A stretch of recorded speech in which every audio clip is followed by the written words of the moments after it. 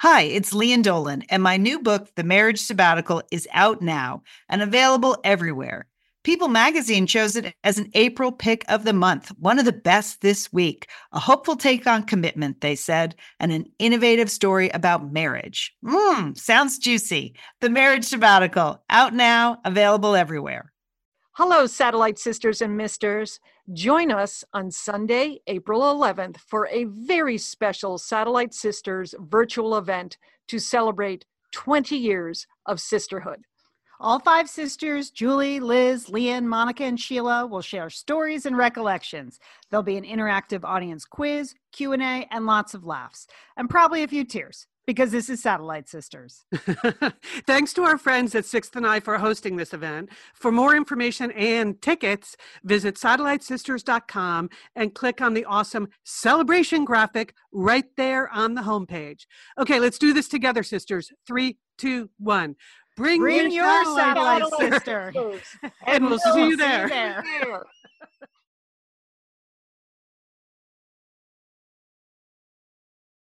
You're listening to Satellite Sisters. What's a satellite sister? The person you call when the best thing in your life happens or the worst. The person that gets you up, gets you going, and gets you through. And every once in a while, changes your mind. This podcast is part pep talk, part weekly check-in. Like grabbing coffee with a friend. Thanks for being here. Welcome to the Satellite Sisterhood.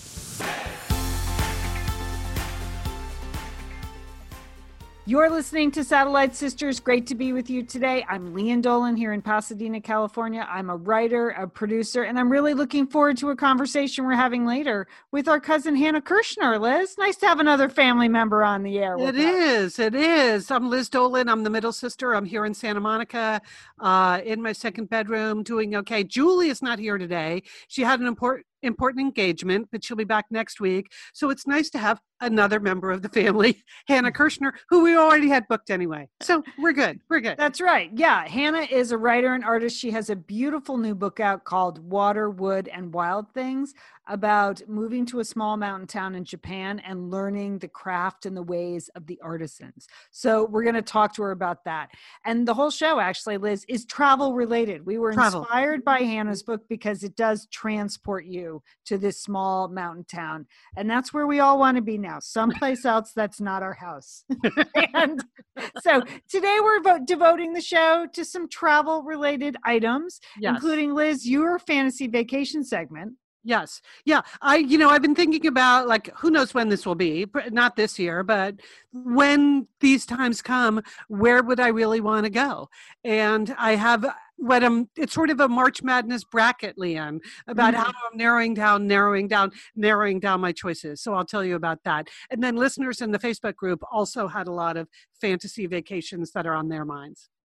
Great. I'm good. I can't wait. I have a couple of spots I'm going to reveal today too. All right. Then our Entertaining Sisters is also travel themed. We have some TV shows and some cookbooks that if you want to be taken away, we have some mentions for that. And then we want to tell you more about our live event in Washington, D.C. on Sunday, April 11th. Tickets are flying out the door, Liz. Flying out the door. We cannot believe how many tickets you are buying. We are so happy. And also, my paperback version of The Sweeney Sisters is coming out in a couple weeks, so I need to activate the Satellite Sisters street team to help me do some marketing. So if you've ever wanted to do book marketing, now's your chance. Stay tuned. But first, Liz, what's happening at your end there? Well, I want to start, I've been trying to do a little victory every week because here I am. I got the broken knee, the broken leg. I'm still, pretty much housebound. But my occupational therapist, Sage, told me that I should focus on little victories every day. So I'm trying to think about that and share some of those with you. First of all, here was an insight. I was referring to my left leg as my bad leg, like when I was talking to her, like my bad leg, my good leg. And she said, "Don't say that, Liz. That's your healing leg." And I was like, that must be why your name's Sage, right? Because that is a deep thought. It is deep. It's not the leg is not bad. It's not the leg's fault. The leg is healing. Anyway, but my little victory was actually, I've told you that because there are 4 steps from my dining area and really from all of my apartment down into a sunken living room. I hadn't been in my living room since December. I cannot get down those steps. But Sage was here working with me this weekend. I got down the steps. I got across the living room. I went out onto my little balcony, Leanne, and I said hello to the people. Liz, that is a big mood booster. Getting Yes. outside on your balcony, you actually Yes. have a little sliver of a water view. Yes.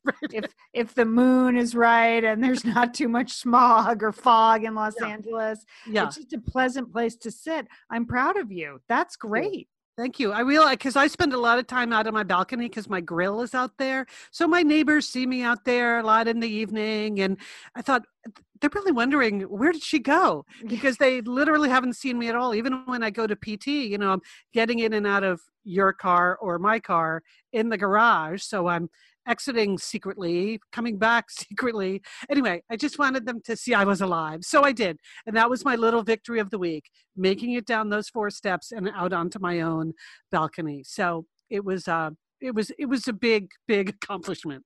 Okay, Liz, fantastic. That's great. I'm glad to hear that. I really am. I'm glad. I mean, because I remember, 6 weeks ago saying, you're going to make it out onto that balcony, Liz. And you did it. I did it. I'm not sure I need to do it every day, and I can't do it alone. Okay. It wouldn't be safe for me to attempt that. Yeah. No grilling. You're not going to be grilling and chilling this weekend? Okay. No.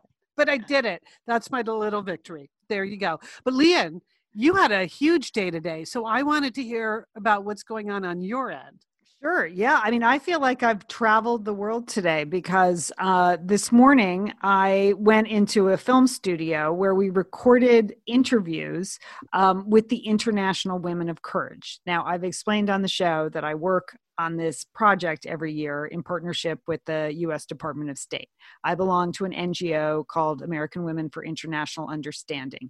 And we host an event every year for these incredible women that the State Department picks and vets and brings to the U.S. And our organization is small but mighty, and we raise money for them and we give them grants to continue that work. And normally it's a really lovely in-person event. Well, everyone knows those aren't happening this year. So we've had to put together a virtual event. And we're very lucky that we have a great production company here in Los Angeles that has volunteered a tremendous amount of time and resources to help set us up. And then we have Lisa Ling, the journalist, who has been associated with our organization for a couple of years. She said, sure, I'll interview these women if you want me to. That's so great. She's so perfect for that gig. Oh my gosh. And that sounds great. But the women are living in places like Burma and Nepal and Somalia. These are hard, Venezuela. These are hard places to connect to with intermittent internet, and either like Venezuela doesn't even have a U.S. embassy. It's going to be late at night. So setting up these 5 interviews was quite a project with many, many meetings. But thanks to the State Department and a great technical advisor, Leslie, who's working with us, we did it. So today, first of all, I had to get up and get out of the house by 6:45. You actually went to a studio? I thought I was hearing air quotes around going to the studio, but no, for reals, you went to a studio. Yeah. I mean, just strapping into my Third Love bra was like, here we go. I mean, we're getting up and we're getting out. I almost forgot to walk the dog. I'm like, I haven't done this in a year, actually left and gone to a studio. But it was so moving and mesmerizing.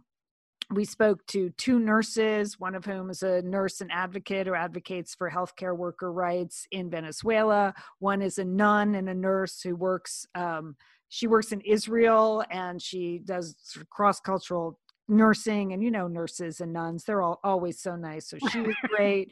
We spoke to a judge in Guatemala that handles like the trickiest organized crime cases there where, at any moment her life is at risk and all the victims' lives are at risk.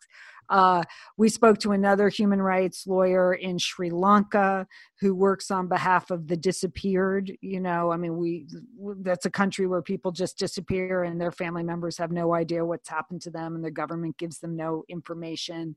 And then we talked to a woman who was a chess champion from Iran. And she went to the World Championships, and she just in Shanghai, and she decided to not wear her headscarf or hijab. She was just tired of it. She said, "We're tired of it. Women don't want to wear these things anymore." And so now she hasn't been left, she hasn't been let back in Iran. So these women had such dramatic stories. Did I cry, Liz? You bet I cried. I mean, you bet I cried, It's just amazing what they do. Yeah. Yeah. And Lisa was so perfect and so professional. And she's in the middle of shooting her season of CNN, this is Lisa Ling. This is Life with Lisa Ling. Yeah. So she came and she was prepared, and oh my gosh, it was just so moving and mesmerizing. And a couple of interviews, we had to use Spanish translators to, keep the interviews going. And she was still able to connect with the women. So it was just a pleasure to sit there and listen to these women's stories in their own voices, say, and the work they do is so amazing. So it makes me feel bad when I complain about having to get up at 7 a.m. and put a bra on. Yes, right. Puts that into perspective, but very buoyed. Like, we got a lot of great material today. We're going to put together a dynamite 1-hour show.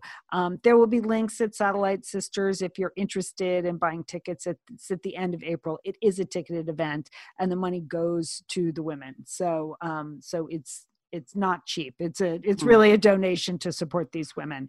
I'll say that. But if any Satellite Sisters are interested, we'll put a link at the website to the ticketing. But it was just a privilege to sit there and watch that. I just really appreciated it. Everybody working hard, State Department, embassies all over the world, Lisa Ling, production company in Los Angeles, the caterer, BJ's restaurant, bringing the catering. We appreciated it all. So it was fun. It was fun to be out in the world, Liz. That's it was great. Fun. Yeah. Okay. Well, yeah. Good for you. That's hard work, but it also sounds like a mood lifter for everyone involved. So it is. Yeah. It's very satisfying, very satisfying this year. And I've learned so much. This is not really what I do, global television events. So well, why not? You can do it. Apparently I can, because I wrote it, and Lisa Ling just said every word I wrote. She didn't change one word. I'm like, well, I guess that's okay then. If she's not changing anything, that's good. She's such a pro. If it wasn't good, she would have changed it, I'm sure. Thank you, Liz. That's what I thought. That's what I thought. But so it's been a fun sort of professional experience for me too. Even though I'm a volunteer, it's expanded my professional resume a little bit, which I've enjoyed. I really enjoyed. Well done. Congratulations. Well, that's some meaningful, real work you're doing in the real world to lift people up. I, on the other hand, here, a prisoner in my home, have mainly been dreaming of future fantasy vacations, Leanne.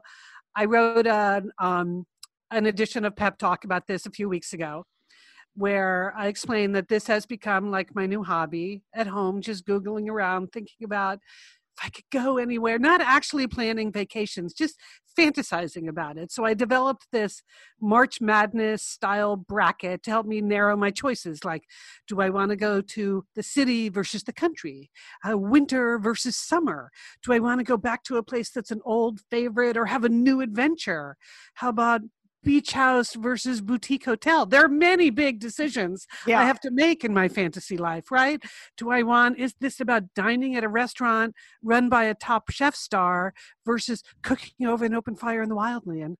So many choices. So I've narrowed it down to two that, and this is what I posted in the Facebook group. One is swimming with sea turtles in Costa Rica, because, sea turtles and me. And I actually Googled where can you swim with sea turtles, and the top 3 places on the list I have already been to and swum with the sea turtles. Wow, Liz. Because remember Galapagos, sea turtles. Yeah. Indonesia, sea turtles. Oh. And where was the third one? Great Barrier Reef. You went Great there? Barrier Reef, sea turtles. All right. Yeah. So Costa Rica was next on the list. So that's choice number 1. And choice number 2 is, eating my way through Italy with Stanley Tucci. And of course, the Stanley Tucci part is really the fantasy part of that. Right. I'm not sure how I book Stanley Tucci, but those are the 2 choices that I'm playing with now. So, and just for fun, just for me, I'm not going anywhere anytime soon. Not getting on an airplane. I've got the healing leg issue. I'm not vaccinated. Lots of reasons why I'm not going anywhere anytime soon, but a girl can dream, Lian. Sure. Well, we're going to put a link to an article from the Wall Street Journal, even though it's behind a paywall, but we'll try it, about like really where can you go and what can you do? Because as I said, the CDC is still it's easing travel restrictions, but they don't really want you to travel anywhere, even if you're vaccinated. Like there aren't very many places in the world you can go right now in 2021, but we'll put a link to an article there because, we want to be sure everyone's safe. That's all we're saying. Stay safe. Yeah. Don't add us. This is a fantasy vacation segment. Did any of the rules surprise you? They're all pretty obvious, right? Well, one thing you kind of forget is that, kids can't get vaccinations right now. Yes. So if you can't really travel with children because they can't get vaccinations. And really no one wants Americans. There's only 3 countries right now that are even accepting Americans. One is Belize.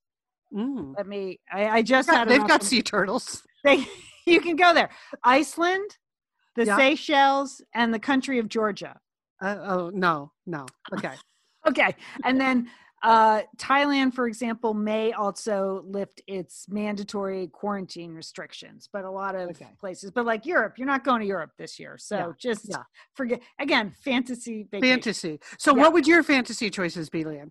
Okay, I've been thinking a lot about this because I feel like it's time we can do it. I really would love to see the Northern Lights. I would like to see them in person. I kind of like to go to the Arctic Circle, so I'd like to go way up in Norway. I'd like to go to Norway, Scandinavia, but particularly to see those Northern Lights. I would also take going to Alaska to see the bears and the Northern Lights. That's another combo I'm very interested in. And then this is bizarre, but because bears. I like bears. I like bears and Northern Lights. You've always liked bears. Yes, you feel about bears the way I feel about sea turtles. Yeah. Yes. Yeah, I like bears. And so then the other place I'd like to go, where I've never been, is Ireland. And I have been reading so many Irish murder mysteries. And so it makes no sense because in all the mysteries, people like die.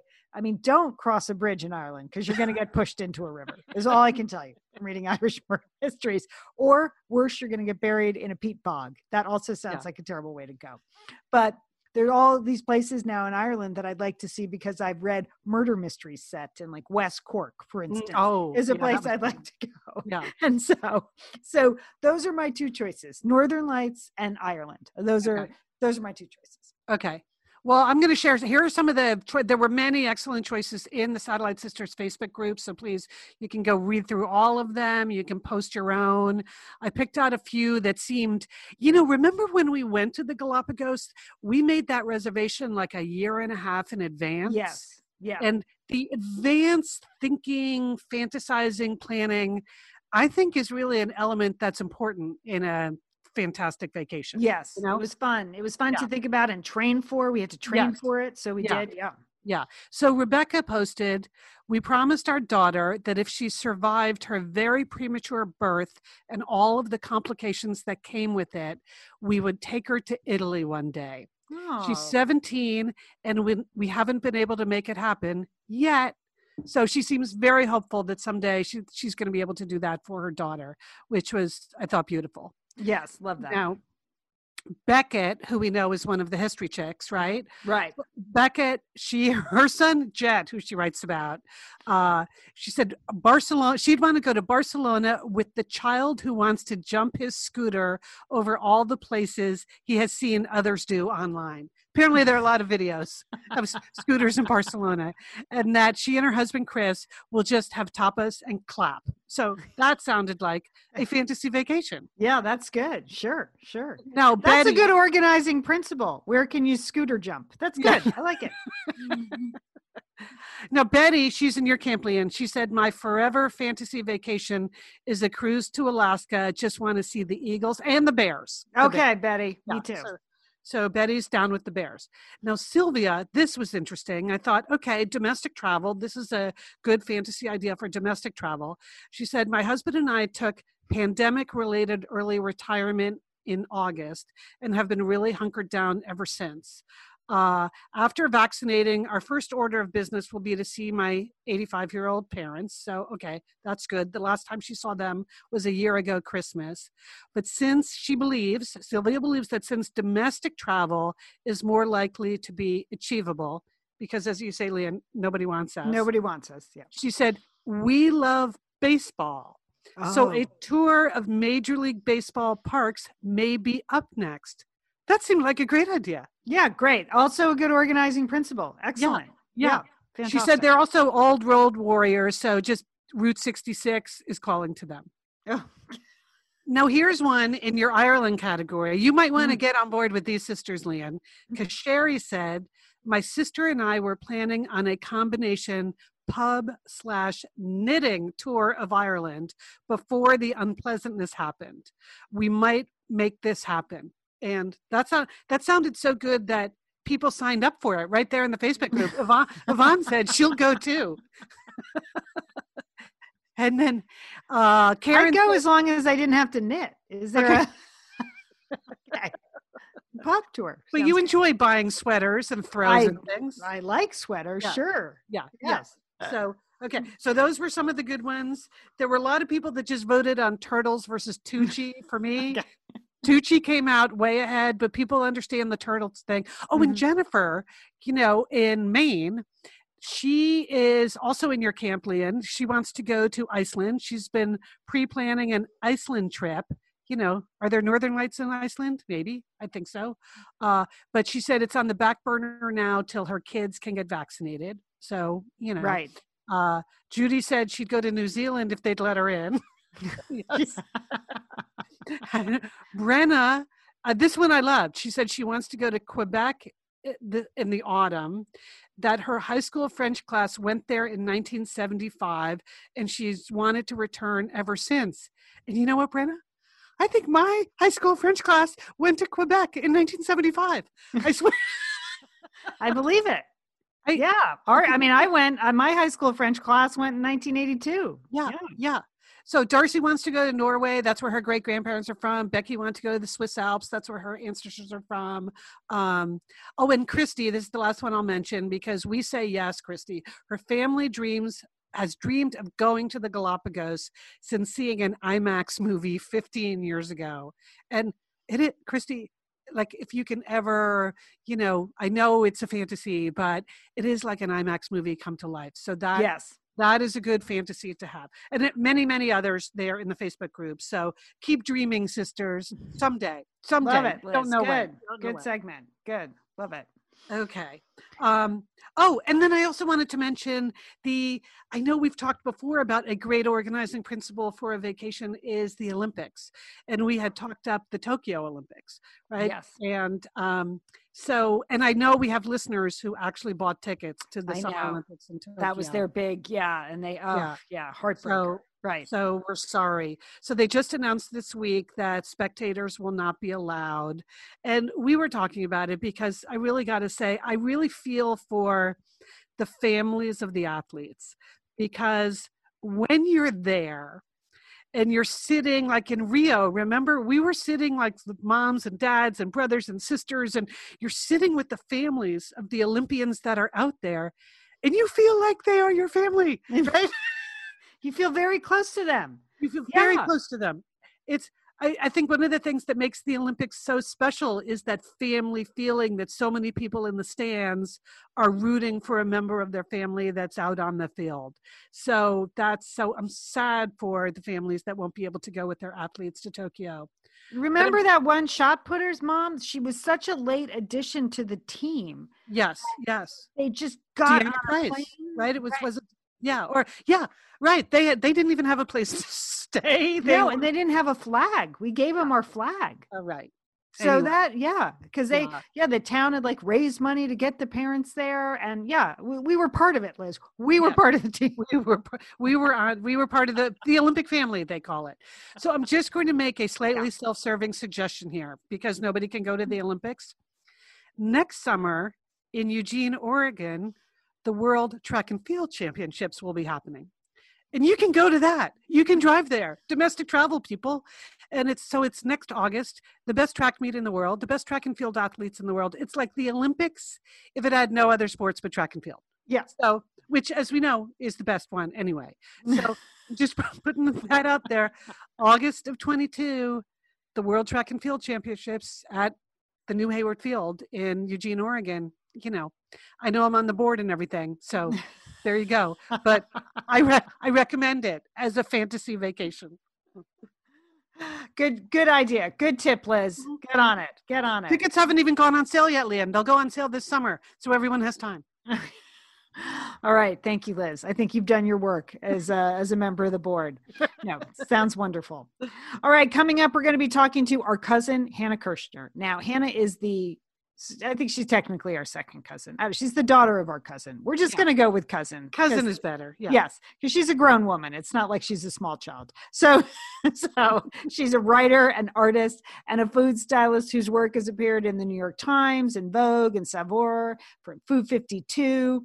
And she's the author of a brand new book that comes out today called Water, Wood, and Wild Things.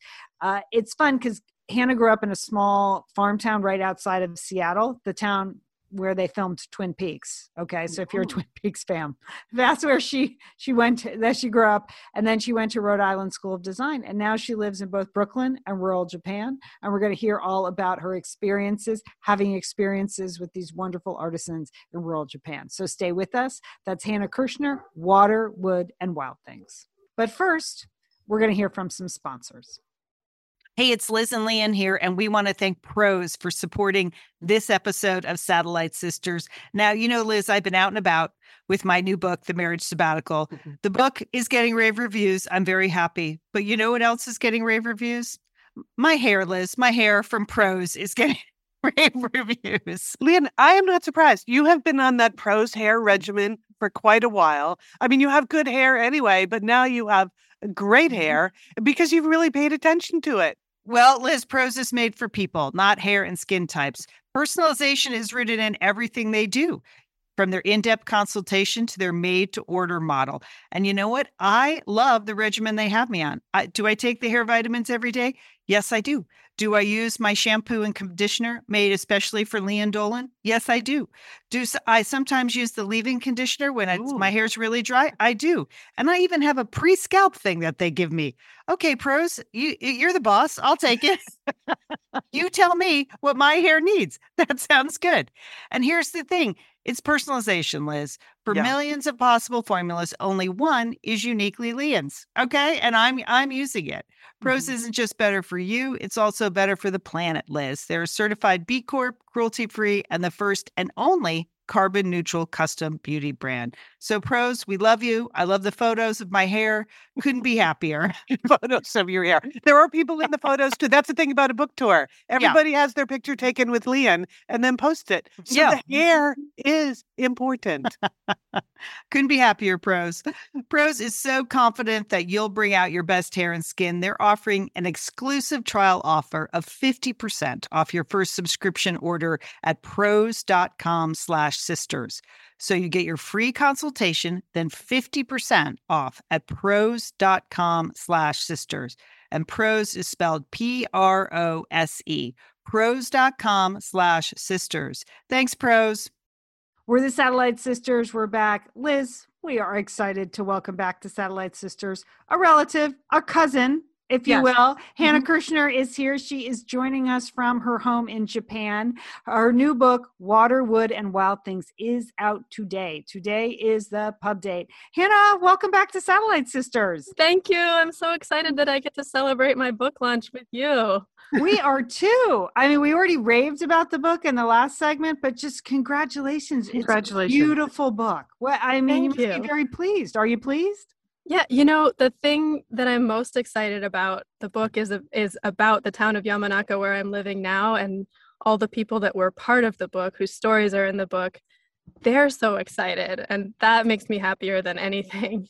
That's so great. The book is like pandemic perfect in the sense that it's so contemplative and so beautiful. And so much of it is about appreciation of small things and handmade things and, things that artisans can do with their own hands and their own imaginations. It just seems perfect for the time, Hannah. It's beautiful.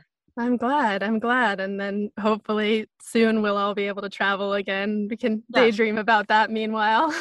Yes. That's it. Today I had a different appreciation of the book because of the pandemic. Yeah. Because we've all been forced to do so many things at home. Yeah. And, the book is about Yamanaka and it is a very special place, but I really kind of hoped that part of what people would take away is that, like, if you look closely wherever you are, that every place has its own unique and interesting culture. Mm-hmm. Tell us a little bit about Yamanaka. See, now I just want to go there, and I feel like I know everyone that lives there thanks to your beautiful book. So what's spring like there? Is it spring yet? Are you? Yeah, spring is here. So I've been eating lots of wild vegetables. The town is actually, Yamanaka means in the mountains, and it is literally in the mountains. It's in Ishikawa Prefecture, so the Sea of Japan side of Japan, about 30 minutes inland from the coast, up in the mountains.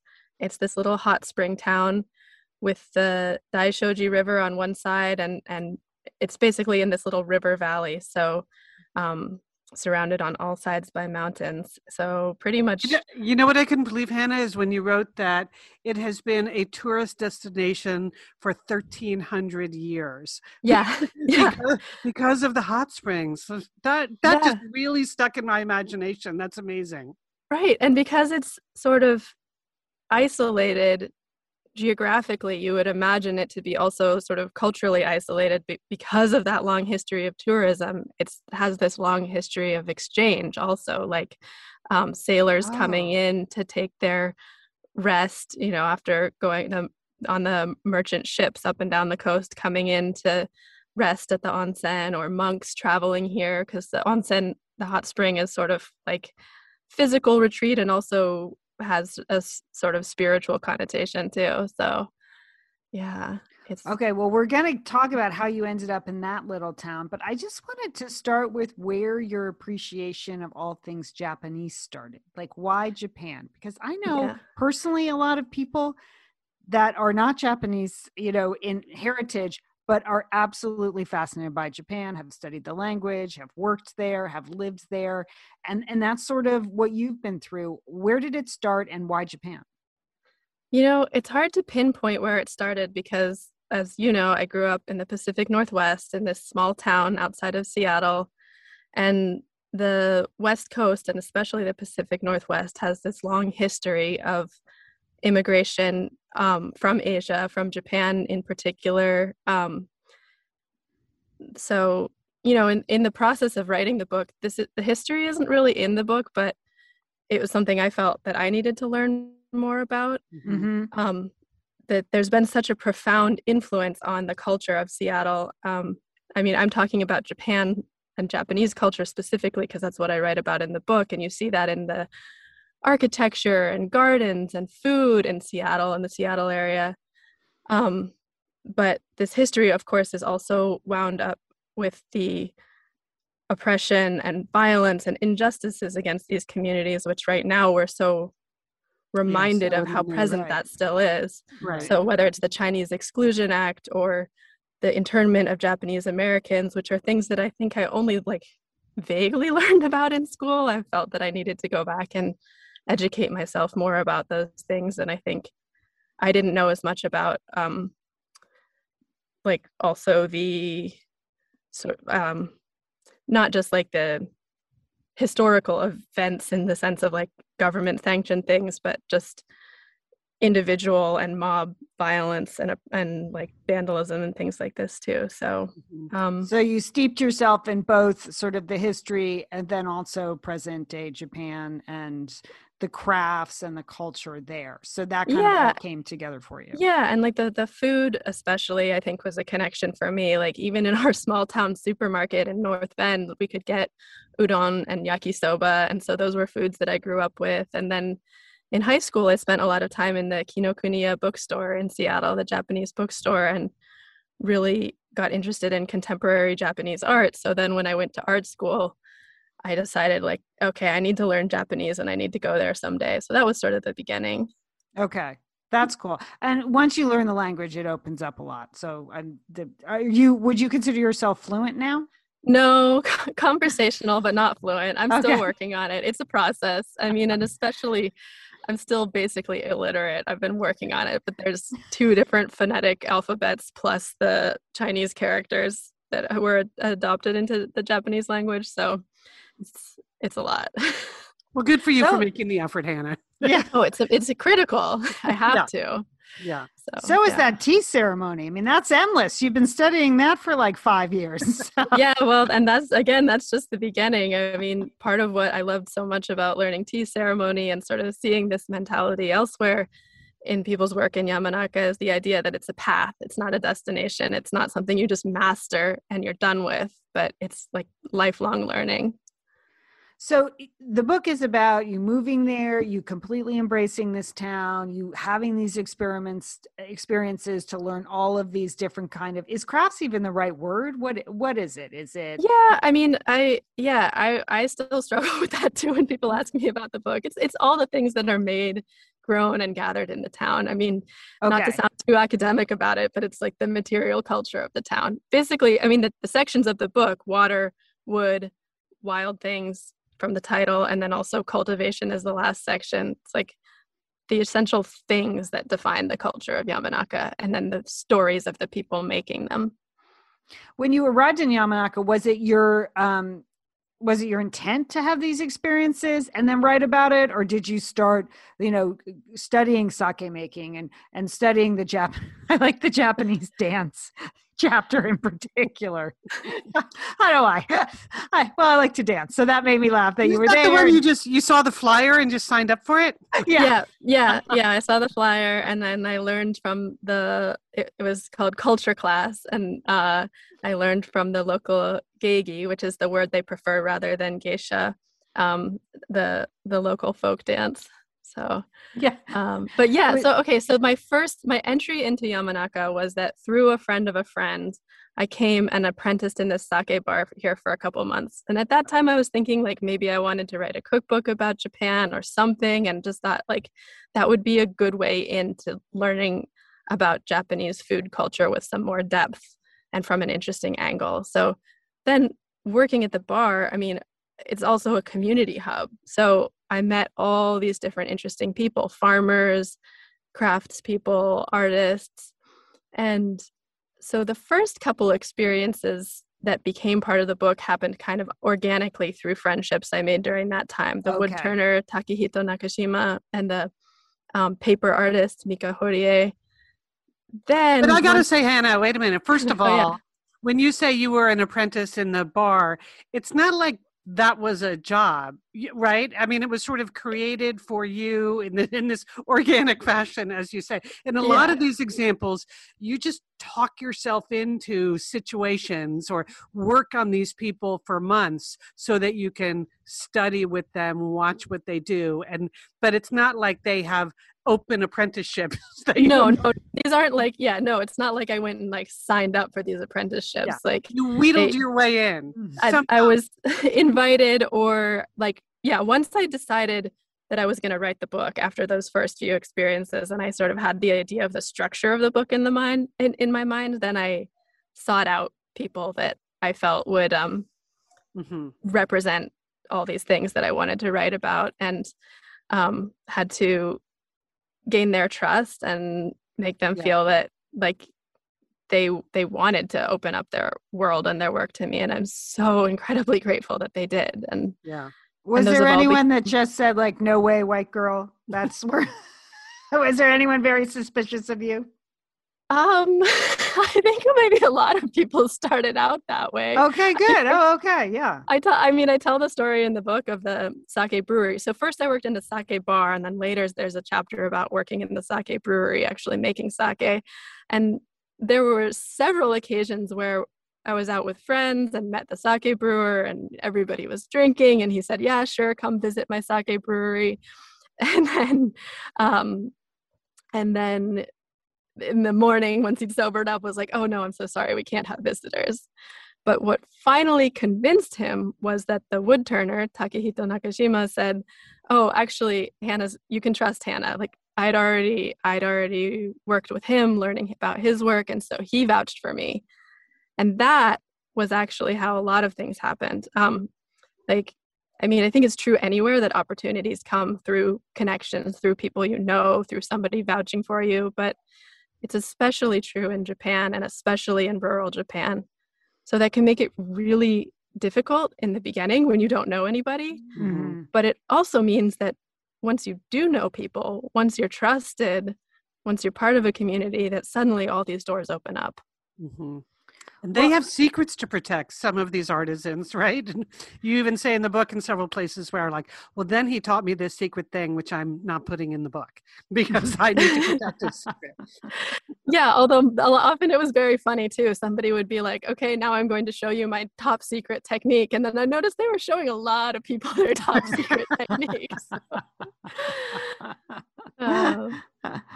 Well, one thing that struck me over and over again was as you moved through these different experiences from, boar hunting. I mean, we're not even doing it justice. It was endless what you were learning and trying and working at for months, years at a time. It just struck me that people in Yamanaka seem to have a lot of time on their hands. I mean, everything they do is so precise and so thorough and thoughtful. So much time, Hannah. And I think at one point, even one of your friends from New York was like, how do you have time to take a bath every day? Who has time to do that? What is the secret? Where do they get the time? Where is the time coming from? I'm still trying to figure it out because I feel like everybody I know here works just as hard as the sort of fast-paced, competitive work culture of New York, where I've been living for the past decade or so. But they seem to also be so much more relaxed and like have time to like take a 2-hour lunch to meet with a friend, or like take the day off to show somebody around who's visiting town. And I don't know. I think it's just partly just a different mentality. I mean, maybe some of it is that it's a small town and most people, rather than working for a company, they either own their own business or they're an artisan, or there are also a lot of people that work in hospitality. But it's a very different pace of life, and it doesn't mean people are working any less hard, but it does there's like the feeling that there's more time. Well, they definitely have an appreciation for slowness, right? And so many of the arts and crafts are about doing it slowly, taking your time, like you say about the tea ceremonies, like years and years and years of learning that, and that it's a process, not an end result. So that's an entirely different view of time. Yeah, and it's like also one thing I found really interesting in a lot of these workshops is that the best way to do something isn't always the most efficient way.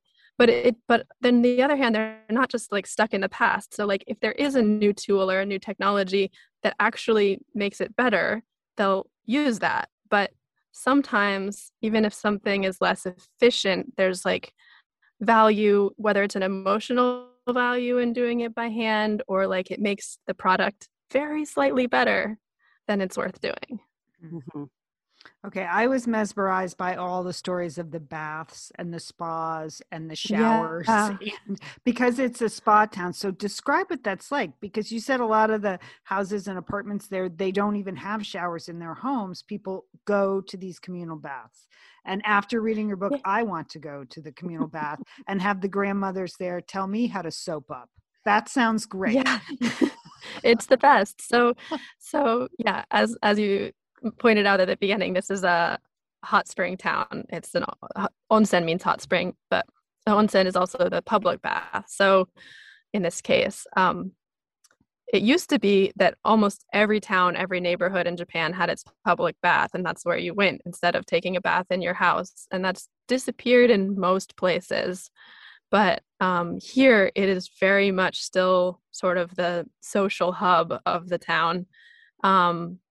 So yeah, you go in and you store your clothes in a locker. There's separate men's and women's baths, and you store your clothes in a locker, and then you go in and there's like shower stations where you soap up and clean and wash your hair. And then there's a huge pool that you soak in. That's the natural hot spring water. And so the whole place is just like full of steam and the sort of smell of like the minerally hot spring water. And yeah, grandma's gossiping. It's really lovely. And it's so meditative. It's such a nice ritual of self-care that's part of many people's everyday life. And has that all remained open during COVID? It has. So Yamanaka has had 0 cases of COVID-19 so far, or at least 0 known cases. And the onsen is just so critical to people's daily life that it's just hard to imagine it closing. So yeah, people here, I mean, because there hasn't been any cases, people here are not that nervous. So they put their, take their mask off and put it in their locker. And then I suppose once you go inside, like there's so much steam in the air that it'd be pretty hard for anything to travel through the air. We're not scientists. So I don't. Yeah. Is that we don't true? know how hard it is. But anyway. Well, no, they say humidity. Anyway, well, yes, we're not. Okay. I'm not a scientist either. I'm sure you're correct. I just want to make. I don't want people to quote us. Right. We just did a whole section on fantasy vacations where we also told people, but do what you want. Please listen to what professionals say. Right. Yes. Listen to the scientists. But anyway, I suppose it is probably, a relatively low risk, and many people are still going to the onsen every day. What do you think you've learned there that you'll practice forever? Is there something that's particularly, just swept you away? I mean, you were a well-known cook before, and recipe developer and food stylist. So before this whole experience, was there anything that you've learned there that you're like, okay, I'm sticking with this?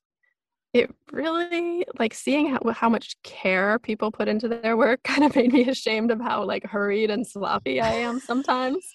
Okay. Slapdash is the way to go. Yeah, that's right. Well, it made me really think about like just putting more intention into my work, and especially the parts of the work that are less glamorous, like the preparation or the tidying, that kind of thing, that deserves care too. And then also just writing a book. I mean, it's my first book and I loved the process. I'm kind of endlessly curious about things. So it's about the best job in the world for getting to just be curious and learn about stuff and then figure out how to convey that to other people. The book. No, you're right about the tidying. And I remember that too, that you said in some of these, was it in the bar where you were working, or I forget exactly, but that the boss is as active in the tidying, or the teachers are helping to clean the bathrooms, or that the act of tidying. Oh yeah, I think it came up a lot. Like like the sake brewery, the boss is doing the supposedly menial labor right along with everybody else. In the sake bar, like he cleans the bathroom with as much care as he serves the sake. Like it might not be his favorite part of the job, I'm sure it's not, but he still does it with care. And then tea ceremony, also the preparation before the guests come and the tidying up that they don't see, like that has just as much ritual to it as the actual serving of the tea. Yeah, I'd have a hard time adopting that part of it, I think. But that's well, me too, which is why it was such good practice for me. You have a lot of small dishes, Liz. At least you bought small dishes. So good for you. You're halfway there. Thank you, Lee. Yes. Hannah, we should mention to people who haven't seen the book that the book is also filled with recipes and drawings. How did you think about those when you included them? Are they part of the storytelling? They're definitely part of the storytelling, and the recipes, like some of them are meant to let you bring a little piece of Yamanaka into your kitchen, but some of them are not that practical. They're for very local recipes that, you might not find the ingredients for in the US, but it's still interesting, I think, to know how they're made and that they're part of the storytelling, part of capturing this place. And the illustrations too, I did all the drawings and was doing those simultaneously with writing. So to me, they're really an integral part of the storytelling.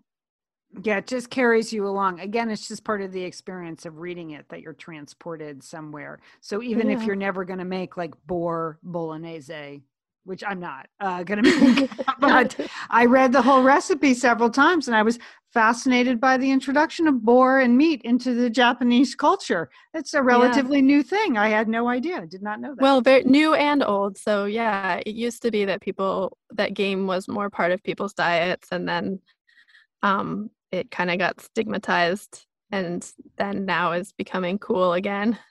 Well, you had a lot of boar to cook there for a while. Oh, I sure did when I was following along with the hunters, more than I could ever want.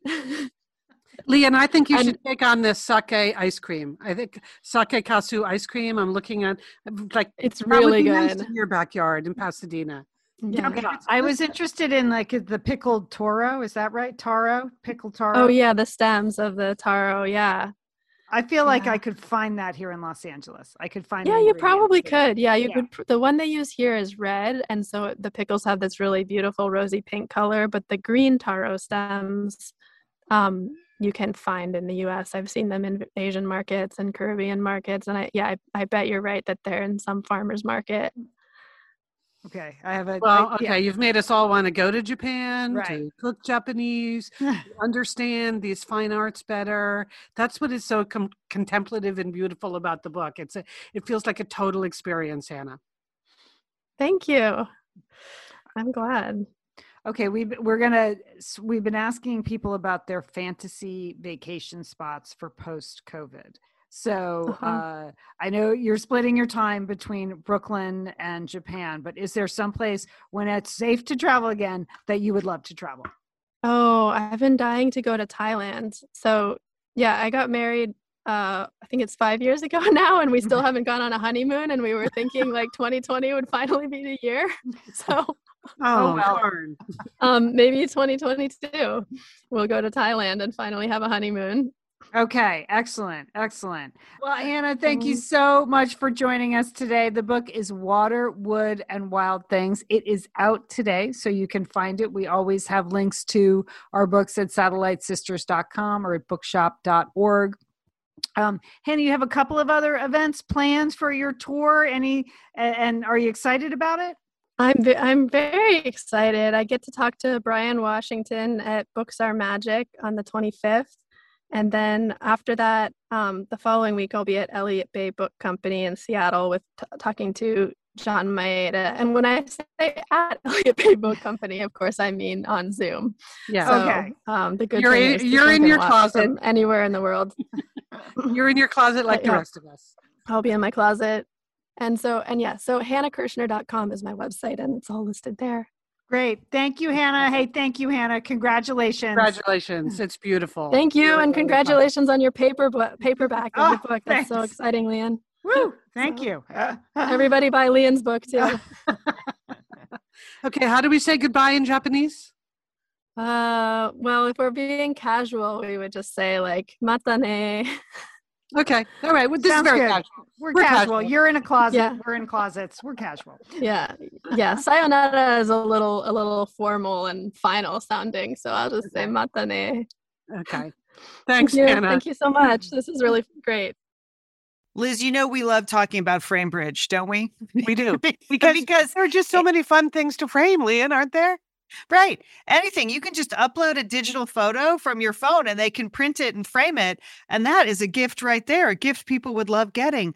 But Liz, you recently had quite an exciting FrameBridge experience. Would you like to share? Would you like to? I talked about how when we were at the Bruce Springsteen concert, I was with our brother Dick, his wife Susan, his two kids, and one of the roadies threw us the set list at the end of the show, which was amazing. To get the actual set list for the actual concert in Los Angeles. And we're like, oh, yeah, any day now, that's going to be in a place of honor in their home. Sure enough, Leanne, they have already FrameBridged it and sent it to us with a picture. So I'll be in Bend next week, so I'll get to see it. But it's just excellent use of the FrameBridge resources, the Bruce Springsteen set list.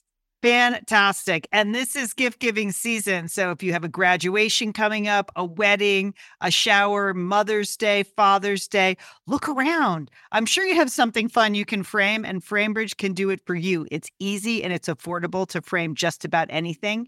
You get fair and transparent upfront pricing based on the size of your item. There's a great selection of frames. And as we've said in the past, fast service, free shipping, great for gifts. And guess what? Liz, not many things in life give you a happiness guarantee, but FrameBridge does. If you're not 100% happy with your piece, they will make it right. So if this But you sounds are like going to be happy, okay? And that's just the Satellite Sisters promise. You're going to be out. You're going to be happy you did it. see why FrameBridge has been trusted to frame over 2 million pieces. Visit framebridge.com or see a local FrameBridge store to get started and custom frame just about anything, like a Bruce Springsteen set list. That's framebridge.com. Thanks, FrameBridge. Okay, Leanne, as long as we're talking about people's fantasies coming true, like traveling in your mind to something you've always wanted to do, let's talk about the live Satellite Sisters event on Sunday, April 11th, which everyone can participate in from the comfort of their own home. That's right. It's the Satellite Sisters 20th anniversary taking place here in our 21st year. So it's happening, people. The tickets are on sale at the 6th and I site. 6th and I is the gorgeous facility that will be hosting us, even though we won't be able to actually be there. But the simplest way to get to the ticket sales on our website, satellitesisters.com. Leanne, you put that big thing right on the homepage. Just click right here for tickets, right? Could not be easier. Right. That's it. It's $12 and a premium ticket is $75. And that gets you a ticket and a creamy pashmina, creamy, cashmere pashmina embroidered with the solid gold Satellite Sister, just embroidery in gold. Liz, it's exciting that we're offering that premium package. Yeah. If you click through on that ticket link, you get to see Leanne modeling the pashmina. So it's worth clicking on just for that. We tried to think of something that would be warm and cozy and would make you feel like your Satellite Sisters are putting our arms around you. We can't be together, but that's what the job the pashmina is going to do. But anyway, regular tickets, $12. Come on. $12. Yeah, $12. So Liz, I have to say, I don't think we thought we might sell out. We did a pre-sale, but we didn't. You know what? We might sell out. So people should get tickets if they're interested. Well, now you're hell bent to sell out. Now that you know it's even a possibility. Yeah. We're going for it, sisters and misters. So as part of getting everyone psyched, we've added a pre-event to the event. So I just want to tell you about this. We are bringing back our family mixologist, Leanne's son, Colin. Right, Leanne, your son, Colin. Yes. As he has agreed, he's going to make up a special cocktail for us called the Solid Gold Satellite Sister. And there will be an alcoholic and a non-alcoholic version. And because we want you to be able to get that party feel when we're all together on Sunday, April 11th, we're going to do a pre-party on Friday, April 9th, live in the Facebook group, the Satellite Sisters Facebook group, where Colin is going to teach us how to make the cocktail. Yeah. It'll be great. We got it. Yeah. It's we're building. We're building. Yeah. We're building up the excitement. So that's going to happen at 5 p.m. Pacific, 8 p.m. Eastern on Friday, April 9th. Just, if you're in the Facebook group, you'll see it. If not, you can join. Anyway, we just want to get we want everyone to be as excited as we are, because we are so happy that we are finally going to be able to all be together, all 5 Satellite Sisters, the great people of 6th and I, and welcome you all together for an hour of, well, what do we say, Leanne? We say hilarity ensues, right? Yes. Hilarity ensues. That's our family phrase. Okay, so for tickets, again, go to satellitesisters.com and click on the graphic, and that will take you through to the ticketing, which is not on our website. It's over there at 6th and I. Yep. I also want to mention, Liz, that the paperback version of the Sweeney Sisters is coming out April 6th. So a lot happening in April. Yes.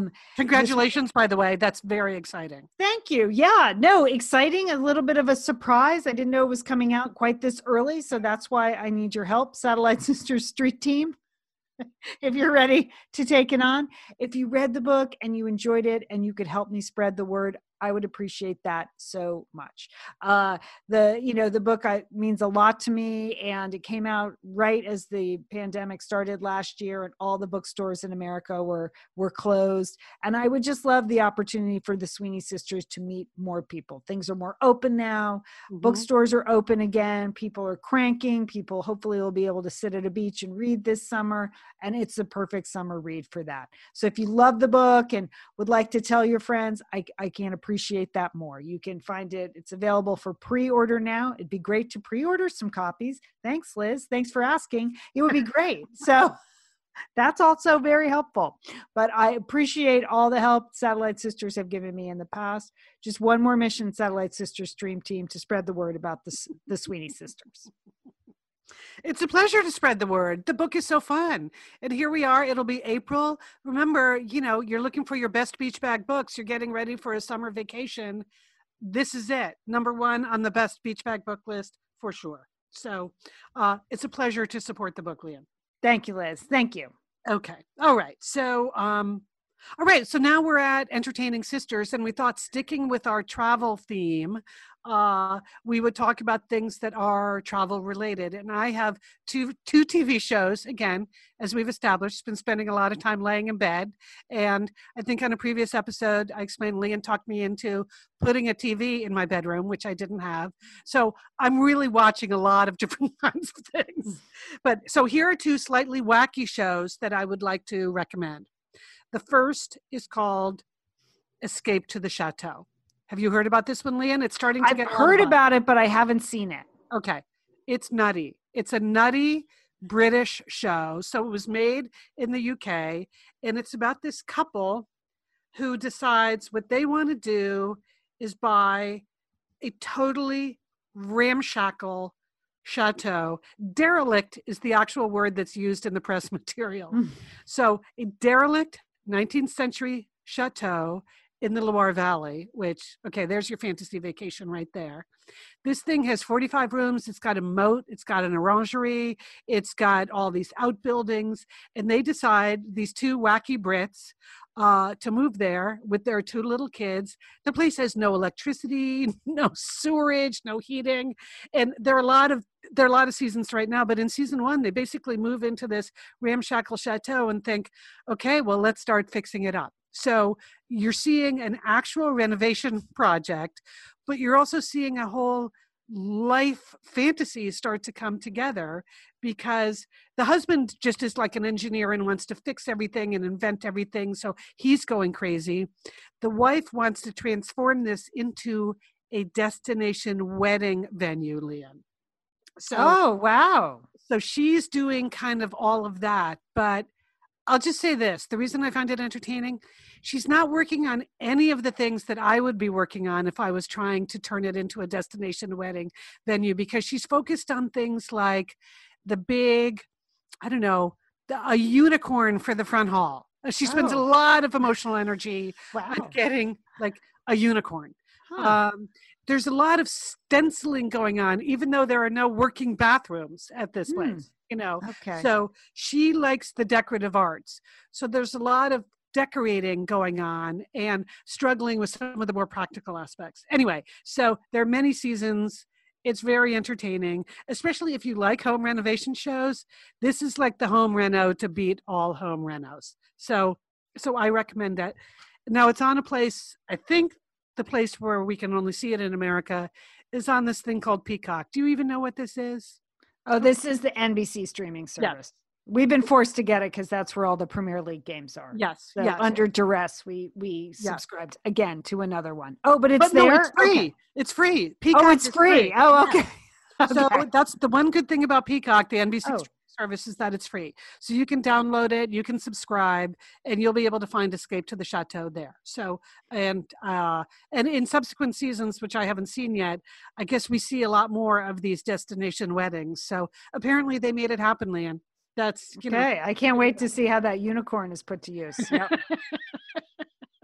Okay. And the other thing, much more along the lines of what we were just talking to Hannah about, there's a great Netflix series called Midnight Diner Tokyo Stories. And this is the these are the stories. It's like little character-driven vignettes of a diner in the Shinjuku neighborhood in Tokyo that opens at midnight and closes at 7 a.m. And each episode focuses on a particular customer and a particular Japanese dish. The deal at this diner is he's only got one thing on the menu, but he will make whatever you want if you ask, and he has the ingredients. So it's not really a food. I can't even trying to explain what it's like. It's not going to work because it's like these small little human dramas with a little bit of food in there. And it's, the amazing thing about Japan, I've been there. Every time I've been to Japan, you're just amazed that like 1 minute you're in like the 23rd century and then you turn a block and you're in the 8th century. There's so many just little ancient nooks and crannies, and that's what this diner feels like. So anyway, I recommend that. There are multiple seasons there. They're small, simple, very unique stories, and that is on Netflix. It's called Midnight Diner Tokyo Stories. Really a feel for Japanese culture, Japanese work culture, Japanese food. I'm really enjoying that. Watched quite a few episodes last night, as a matter of fact.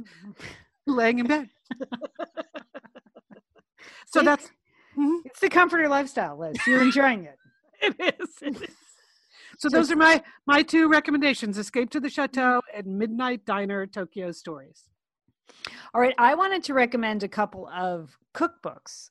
I love well-written cookbooks that focus on a particular cuisine and kind of take you places and then give you history or story about the cuisine. I like to actually read cookbooks, and so I love these two cookbooks. One is from one of my favorite blogs. Remember blogs? Well, they still exist, Liz. The Forest Feast, which is just a really charming site by an artist and a cook named Erin Gleason. And they live in a little cabin in California. And she sort of started this, about 10 years ago, just to kind of kill the time while they relocated to this little cabin. And now it's taken off. So she creates vegetarian meals because she's been a vegetarian her whole life. And then she does beautiful like drawings and everything, and paintings and watercolor, and everything's laid out beautiful.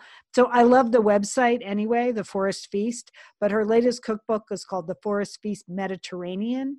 And so she took her little adorable family on a 3-month tour of Spain, Portugal, and Italy in 2019. And so the cookbook is a travel log, and it's photos, and it's watercolors, and it's delicious vegetarian recipes from that part of the world. So I highly recommend all her books, or even just visiting her site, The Forest Feast, because it's beautiful. That sounds great. Yeah.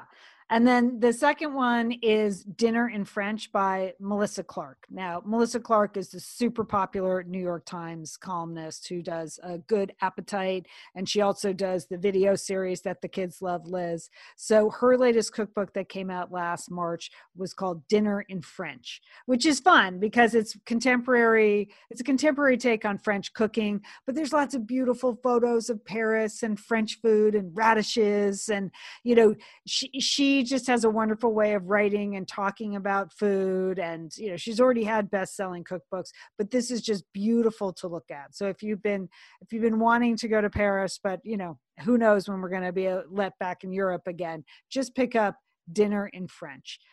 Recipes for a way, My Recipes by Way of France is the subtitle of the book. So yeah, beautiful photography. It just kind of takes you to Paris. It's just lovely. So those are my two recommendations. Okay. Well, now we're up to the thank you part of the show, and I want to put in a special thank you this week to Satellite Sister Carolyn Peterson. Now, she's in the Satellite Sisters Facebook group, and in December, she posted this message: spent the evening with our pod making window stars. And she posted a gorgeous picture of the window stars that she had made. And many, many of you admired her window stars and noted that. Leanne, you commented on how beautiful. Yes, I remember this post now. Yes. So after my accident, Carolyn sent me 2 window stars Oh my gosh. and a little kit to make one of my own. Oh, you got to do that. So Liz. that's what I was thinking. And especially because today we mentioned like the artisanal paper artists in Hannah's book. So I'm going to be channeling a little bit of that vibe, Carolyn. I know you sent these to me in January, but I don't get to the mailbox much anymore. So I really just opened them a couple of weeks ago. Anyway, I just wanted to thank you for thinking of me. They are beautiful. And that is actually, jumping ahead to my to-do list. That's what's on my to-do list this weekly. And is putting up the 2 stars that Carolyn made for me. Might be a little while before I make one worthy of putting up. There you go. All right. We would like to thank a couple of people who help us put our show together. Big thanks to Sergio Enriquez. I really botched a lot of those ads. So I'd like to thank Sergio for piecing them together. So it was a long production day for me today. Yes. And we're recording this actually Monday afternoon because that's what time worked with Hannah in Japan. And I think the 22 takes on the ritual ad, I think I proved it. So thank you, Sergio. We'd also like to thank Emily Loudermilk, who does our graphics, and she just picks out such wonderful things. It just makes us laugh every time she sends us the graphics from the show. She does wonderful work. Big thanks to Emily. We'd like to thank our advertisers, particularly this week, for hanging in with us. And no comments. I think we did a fine job on the ads. We did, yes. We always do.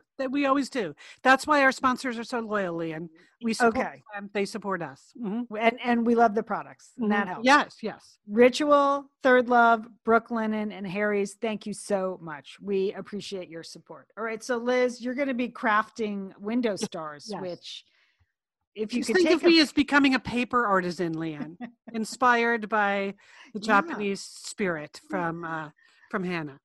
Yeah. Okay. Well, my to-do list is just, I have to go back to the writing. It's exciting to have a paperback coming out, but I know I keep saying my to-do list is to revise my next book, but my to-do list continues to be to revise my next book. So I am very close to turning it back into my editor. So that's good news, but I need to push on through. The next 2 weeks will be an intense 2 weeks of work so I can get a version of the manuscript back to my editor. So that is my plan. Okay, so that's it. One book right after the other. Amazing. Impressive. Thank you, Liz. Thank you. And you've got these women who are saving the world. They are getting their message out. You got a lot on your plate. And we're doing the Satellite Sisters live event, and we do. Yeah. We have a lot going on. We do. I'm happy. And it's fun. It's all fun. Okay. Yep. All right, Julie will be back next week. So Liz, have a great week. You too, Leanne. And don't forget, call your Satellite Sister.